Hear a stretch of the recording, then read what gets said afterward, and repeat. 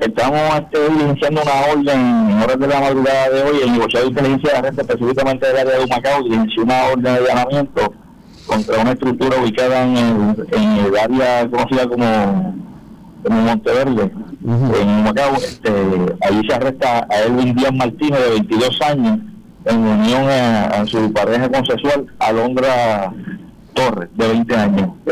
También fue detenida la otra persona de mayor de edad, que se identifica como abuela de Edwin. A se le ocupa un arma de fuego modificada para disparar en automático, además de cocaína, marihuana, municiones y magazines para la arma, que produce una pistola 9 milímetros modificada para disparar en automático.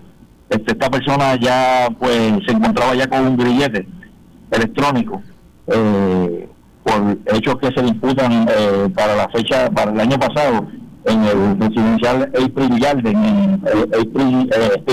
Apartment en Las Piedras. Fue arrestado por violación también a la ley de armas, por eso mantenía un grillete.